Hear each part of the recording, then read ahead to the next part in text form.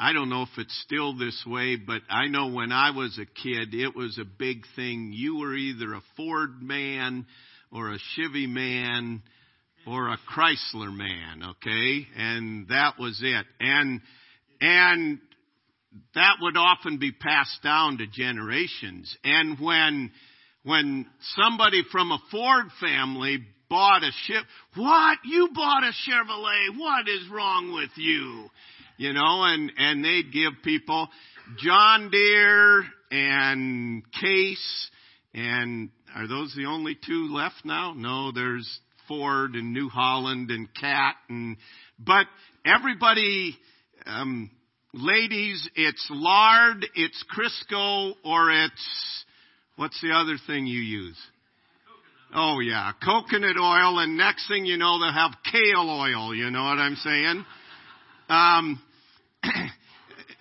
To make pie crust. There were certain ladies that if you don't use lard, it's not an official pie, all right? I won't ask for a raise of hand. And then it was Crisco, but Crisco's bad for you because it's hydrogenated, blah, blah, blah, blah, blah.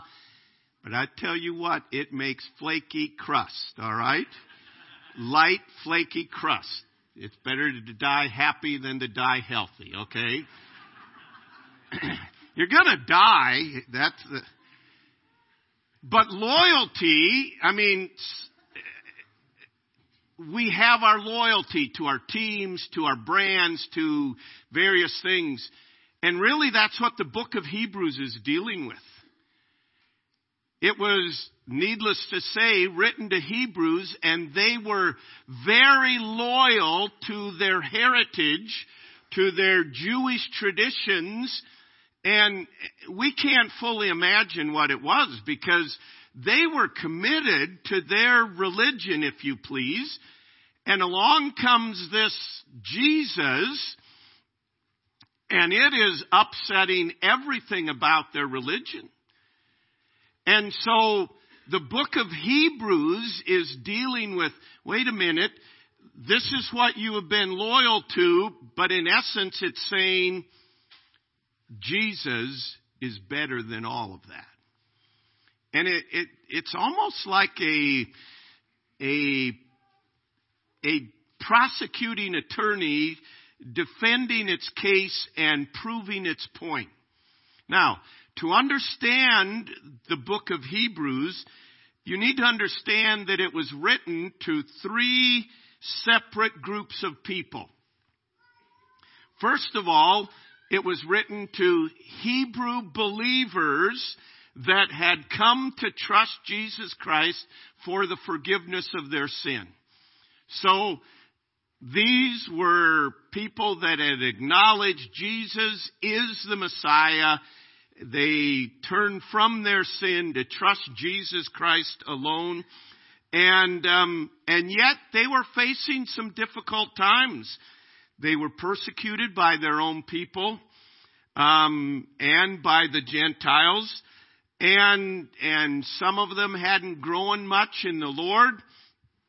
And they were, because of persecution and all the things going on, they were beginning to waver in their confidence, and some were indeed going back to the practices of Judaism. So the Holy Spirit directed this letter to the Hebrews in part to strengthen them in their faith, to strengthen them in their new covenant relationship with Jesus Christ, and to give confidence to these believers that may have been floundering a little bit. So, the first group is a group of Hebrew followers of Jesus Christ, believers in Christ. Secondly, it addresses another group of unbelievers who had knowledge of Jesus Christ, and they accepted the intellectual facts about Jesus Christ, but they hadn't placed their faith in Jesus Christ.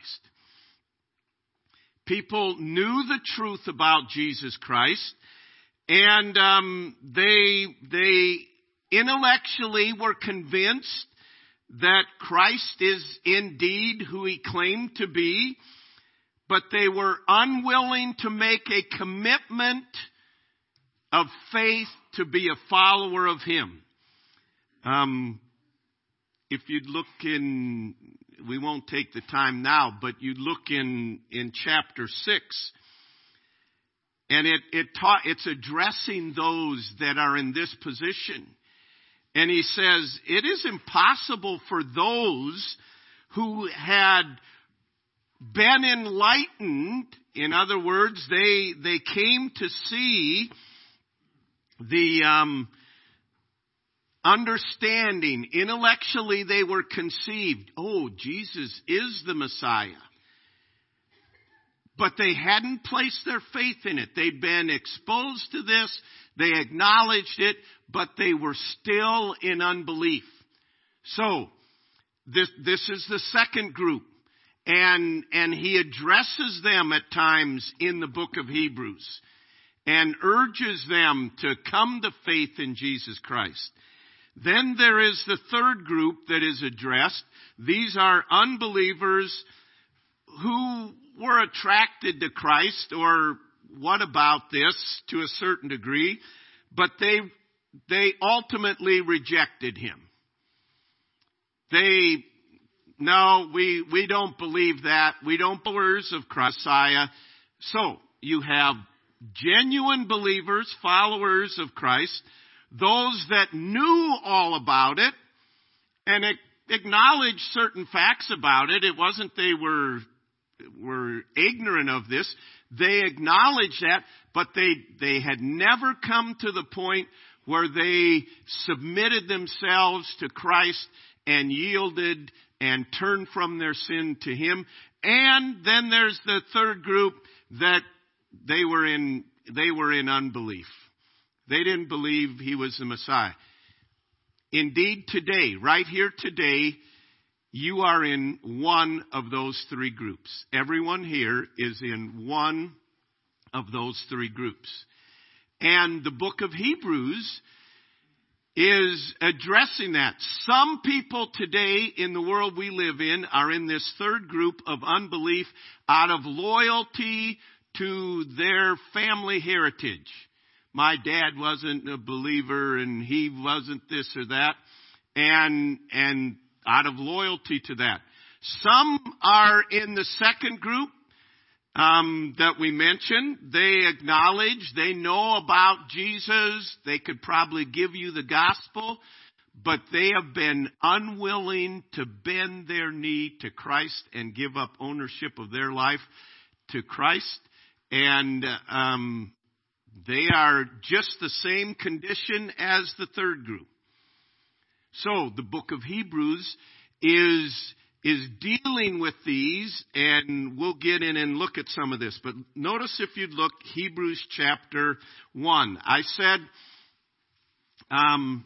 let me just back up a little bit. If you don't understand those three groups, you will read portions of Hebrews and come to wrong conclusions about things that are said.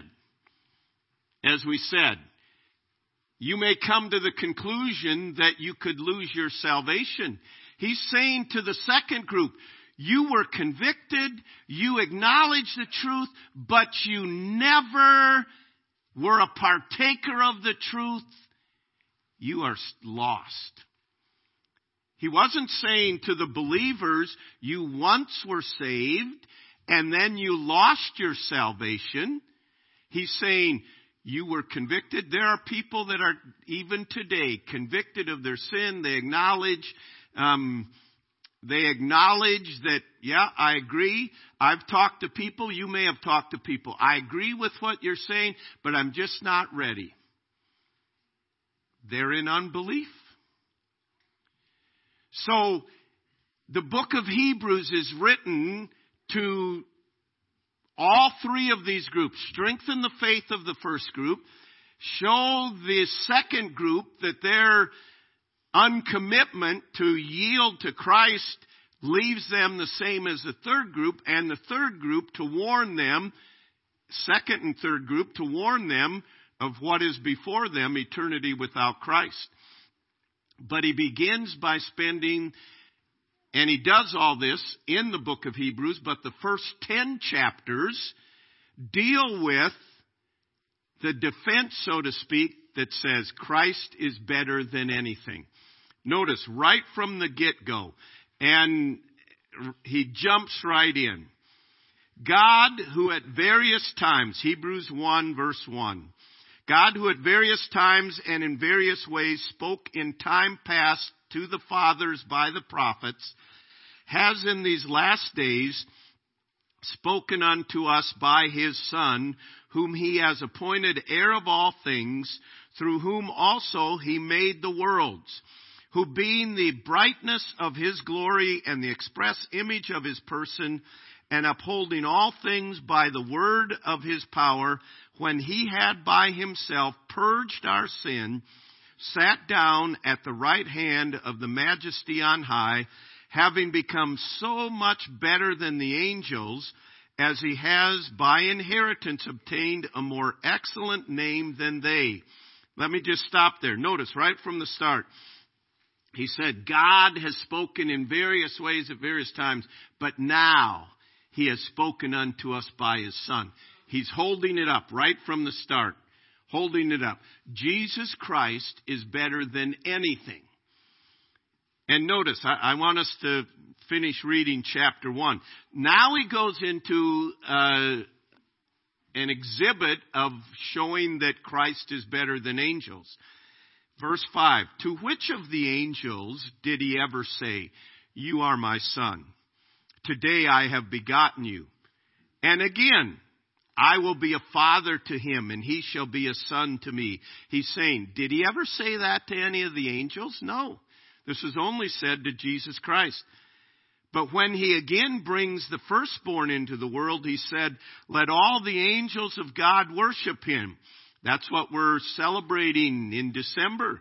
When he brought the firstborn into the world, all the angels we have heard.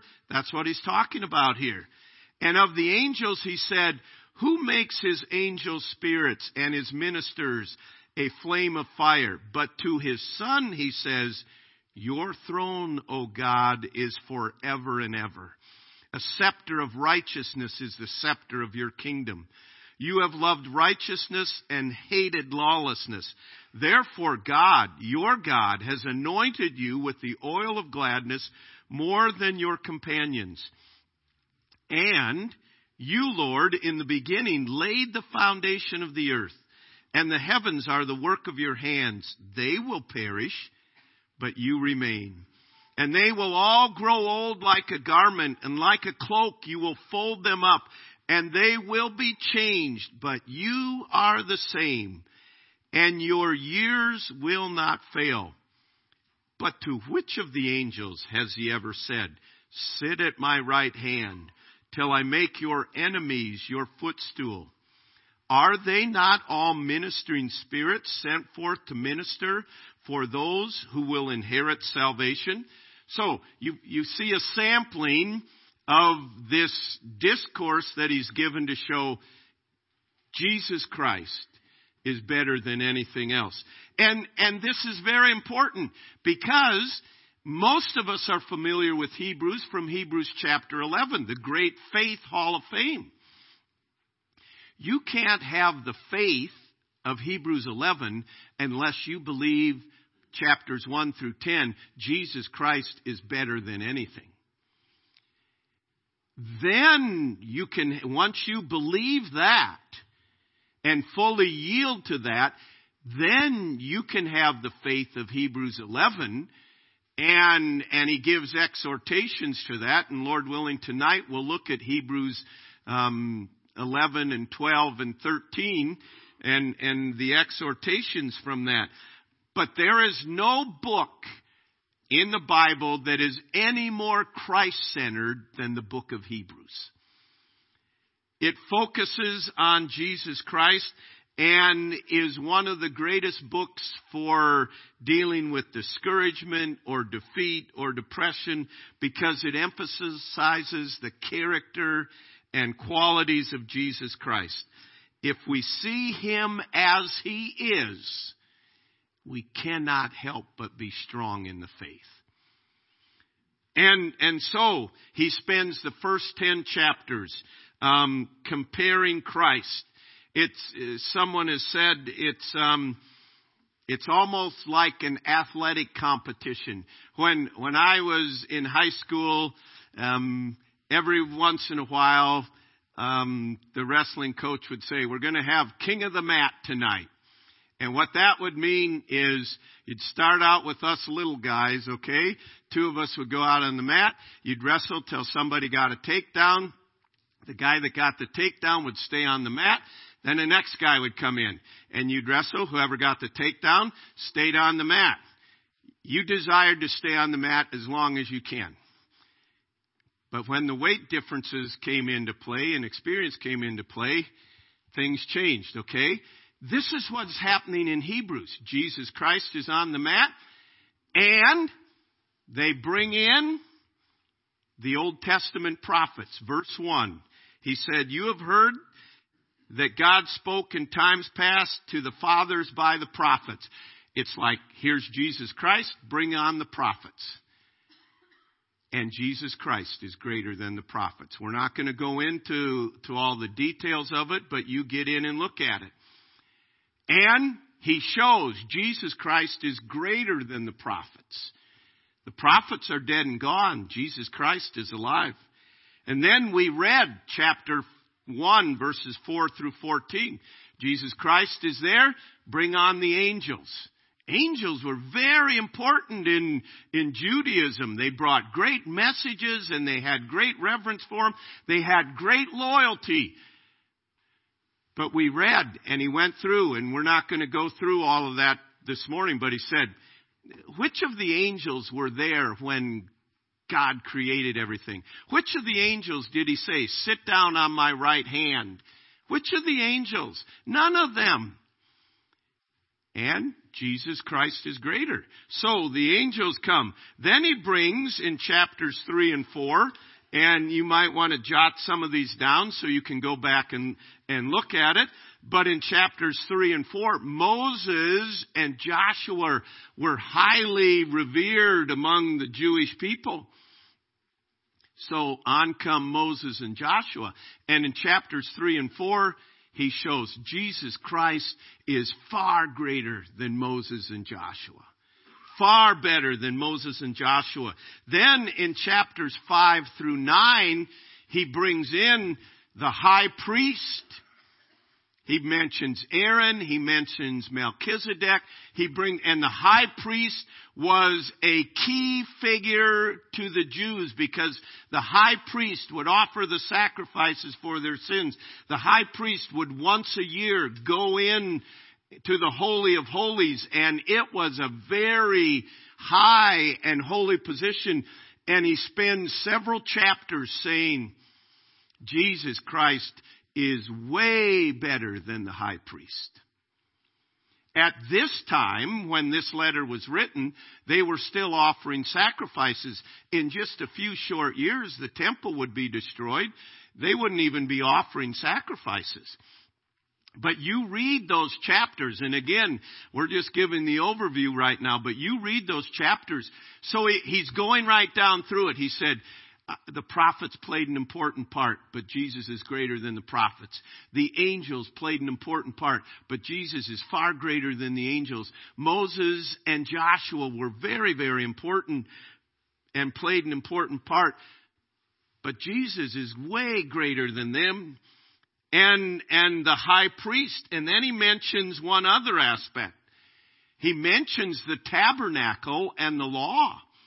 The tabernacle, in the eyes of the Jewish people, a very, very key part of their heritage. And yet he comes in and he shows to them that Jesus Christ not only is greater than the tabernacle, he dwells within the believers. He tabernacles with us. Jesus Christ, Emmanuel, God with us. is far greater than the tabernacle and far greater than the law. The purpose of the book of Hebrews makes clear that only one person deserves to hold the primary place in our lives, and that is Jesus Christ. I was thinking about this. I thought, most of us here aren't Jewish or have a Jewish heritage, and I was thinking, Hebrews deals with these things that were very important to them. What might a book to the Americans deal with? What is it that we're loyal to? That God would write to us and say, wait a minute, Jesus is way better than that. And this is just speculation on my part, but I would think he'd deal with our heritage. I'm an American. I am glad to be an American.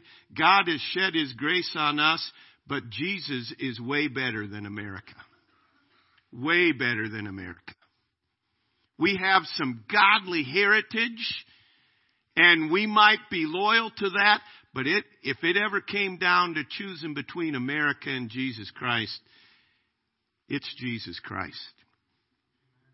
The reality is, we elevate to a large degree education, or if not education, knowledge.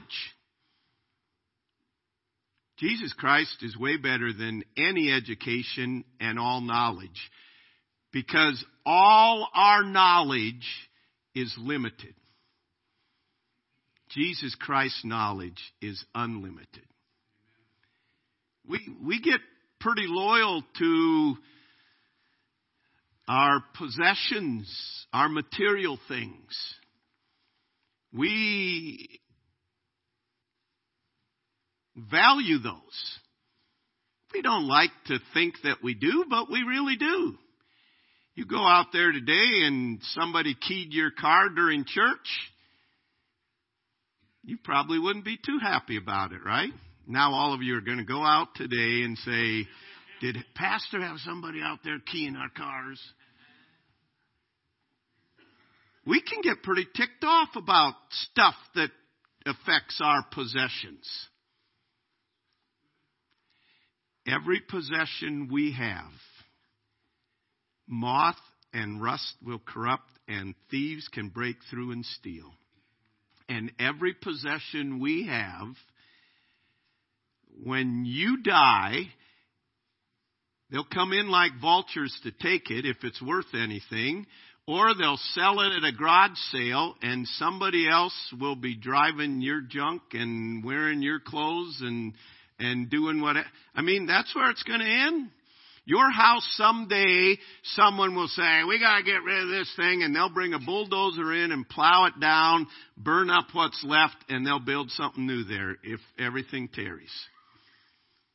Jesus Christ is way better than anything you and I can ever own. We sometimes get thinking pretty highly of our own goodness. We compare ourselves to others, and I don't do this, and I don't do this, and I do this, and this is good, and this is good, and this is good. And we're pretty loyal to that until we compare ourselves to Jesus Christ. And we realize all my righteousness is as filthy rags. Anything good I do is no comparison to Jesus Christ. We sometimes think of our abilities and our experience. I don't care what it is you pile in there. Jesus Christ is better, period, than anything else. And that was the message to the Hebrews. Only when we give Jesus His rightful place in our lives will everything else in our life fall into its rightful place. So the message to the Hebrews was Jesus Christ is greater than all. Now, through the book of Hebrews, he gives many warnings.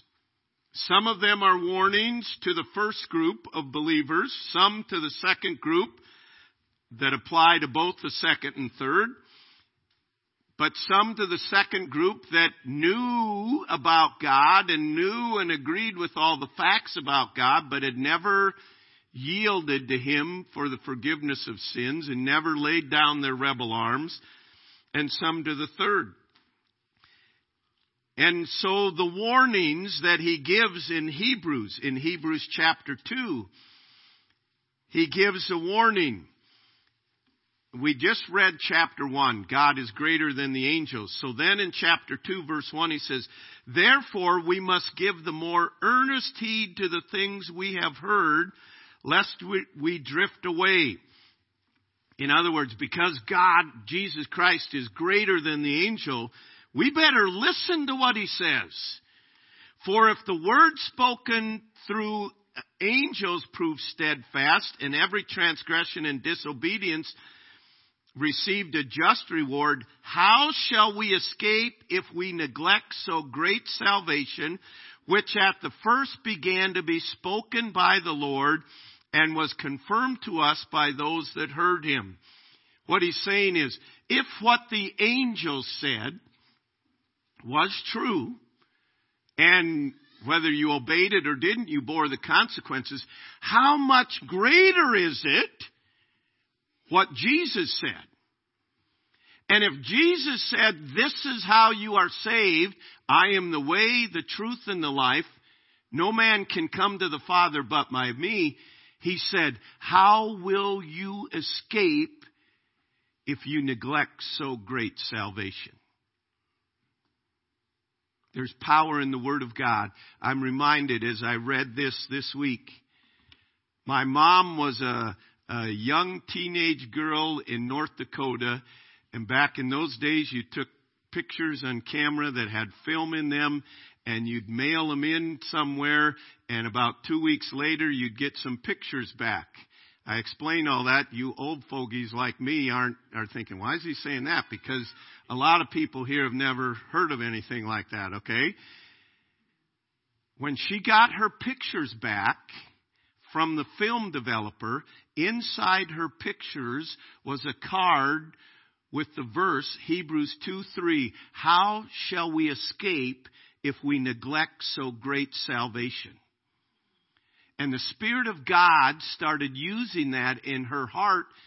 It was instrumental in what later led her to salvation. And what God is warning here, he's saying, if you don't listen to Jesus Christ and what he says about salvation, there is no escape for you. And that's the first warning that he gives. And he says, how are you going to escape this? If what the angel said came true, how much more the greater than angels, Jesus Christ? Then you look in chapter 3 and verse 7. He gives another warning. Therefore, as the Holy Spirit says, today, if you will hear his voice, do not harden your hearts as in the rebellion, in the day of trial in the wilderness, where your fathers tested me and tried me and saw my works 40 years. Therefore I was angry with that generation and said, they always go astray in their heart, and they have not known my ways. So I swore in my wrath that they shall not enter into my rest. Here's the warning. Beware, brethren, lest there be in any of you an evil heart of unbelief in departing from the living God. But exhort one another today while it is called today, lest you be hardened through the deceitfulness of your sin. So he gives the warning. Do not be like your forefathers, he's saying to them. For 40 years they saw the mighty works of God in the wilderness, but they hardened their heart. They rebelled against God, and they remained in their unbelief. And he warned them, do not rebel against God through your unbelief. And he said to them, beware lest there be that evil heart of unbelief. You know about God. He's been gracious enough to convict you, but you depart from him. He says, I'm warning you, that does not end well. Then in chapter 6, he has been dealing with Jesus Christ. It's in the context of Jesus Christ, the high priest. And he says in chapter 6, therefore, since Jesus Christ is greater than the high priest, leaving the discussion of the elementary principles of Christ, let us go on to perfection, not laying again the foundation of repentance from dead works and of faith toward God, of the doctrine of baptisms, of laying on of hands, of resurrection of the dead, and of eternal judgment. And this we will do if God permits. And he says, and he goes on, we don't have the time, but he says, some of you are still babes in Christ. He says, you've failed to go on. He says, I'm warning you, you are a believer in Christ, but you're going back to the basic, elementary, and even thinking you should leave those. He says, don't stunt your growth in Christ. I want you to go on to maturity. I want you to go on to perfection. I'm warning you, it's not enough just to be saved. You will be deceived. You need to grow. You need to be a growing Christian. And he talks much, and again, we don't have the time, but that's the warning. Don't stunt your growth. Look at chapters 10. He gives another warning. Chapter 10, in verse 24, he says to the believers, it's important that we gather together as we are here today, exhorting one another. Then notice what he says. He says, for if we sin willfully after we have received the knowledge of truth. Notice that. We receive the knowledge of the truth. This is the second group. They knew about God. There no longer remains a sacrifice for sins, but a certain fearful expectation of judgment and fiery indignation which will devour the adversaries. And he goes on and deals with it. Anyone who has rejected Moses' law dies without mercy on the testimony of 2 or 3 witnesses. Of how much worse punishment do you suppose will he be thought of who has trampled the Son of God underfoot, counted the blood of the covenant by which he was sanctified a common thing, and insulted the Spirit of grace? For we know him who said, vengeance is mine, I will repay, says the Lord. And again, the Lord will judge his people. It is a fearful thing to fall into the hands of a living God. He says, don't you deceive yourself into thinking you can reject Jesus Christ and everything will turn out well for you. He says, there is a holy God that is an angry God at sin, and it is a fearful thing to fall into the hands of an angry God. And he gives them this warning that don't you deceive yourself that you're good enough. Don't you deceive yourself just because you know about God, that you are a child of God. So he gives that warning. It does not end well. And then he says, one other warning that we want to mention today that he gives, verse 37 of Hebrews 10, for yet a little while, and he who is coming will come and will not tarry. Now the just shall live by faith, but if any man draws back, my soul has no pleasure in him. But we are not of those who draw back to perdition, but of those who believe to the saving of the soul. It is the belief that is the saving of the soul.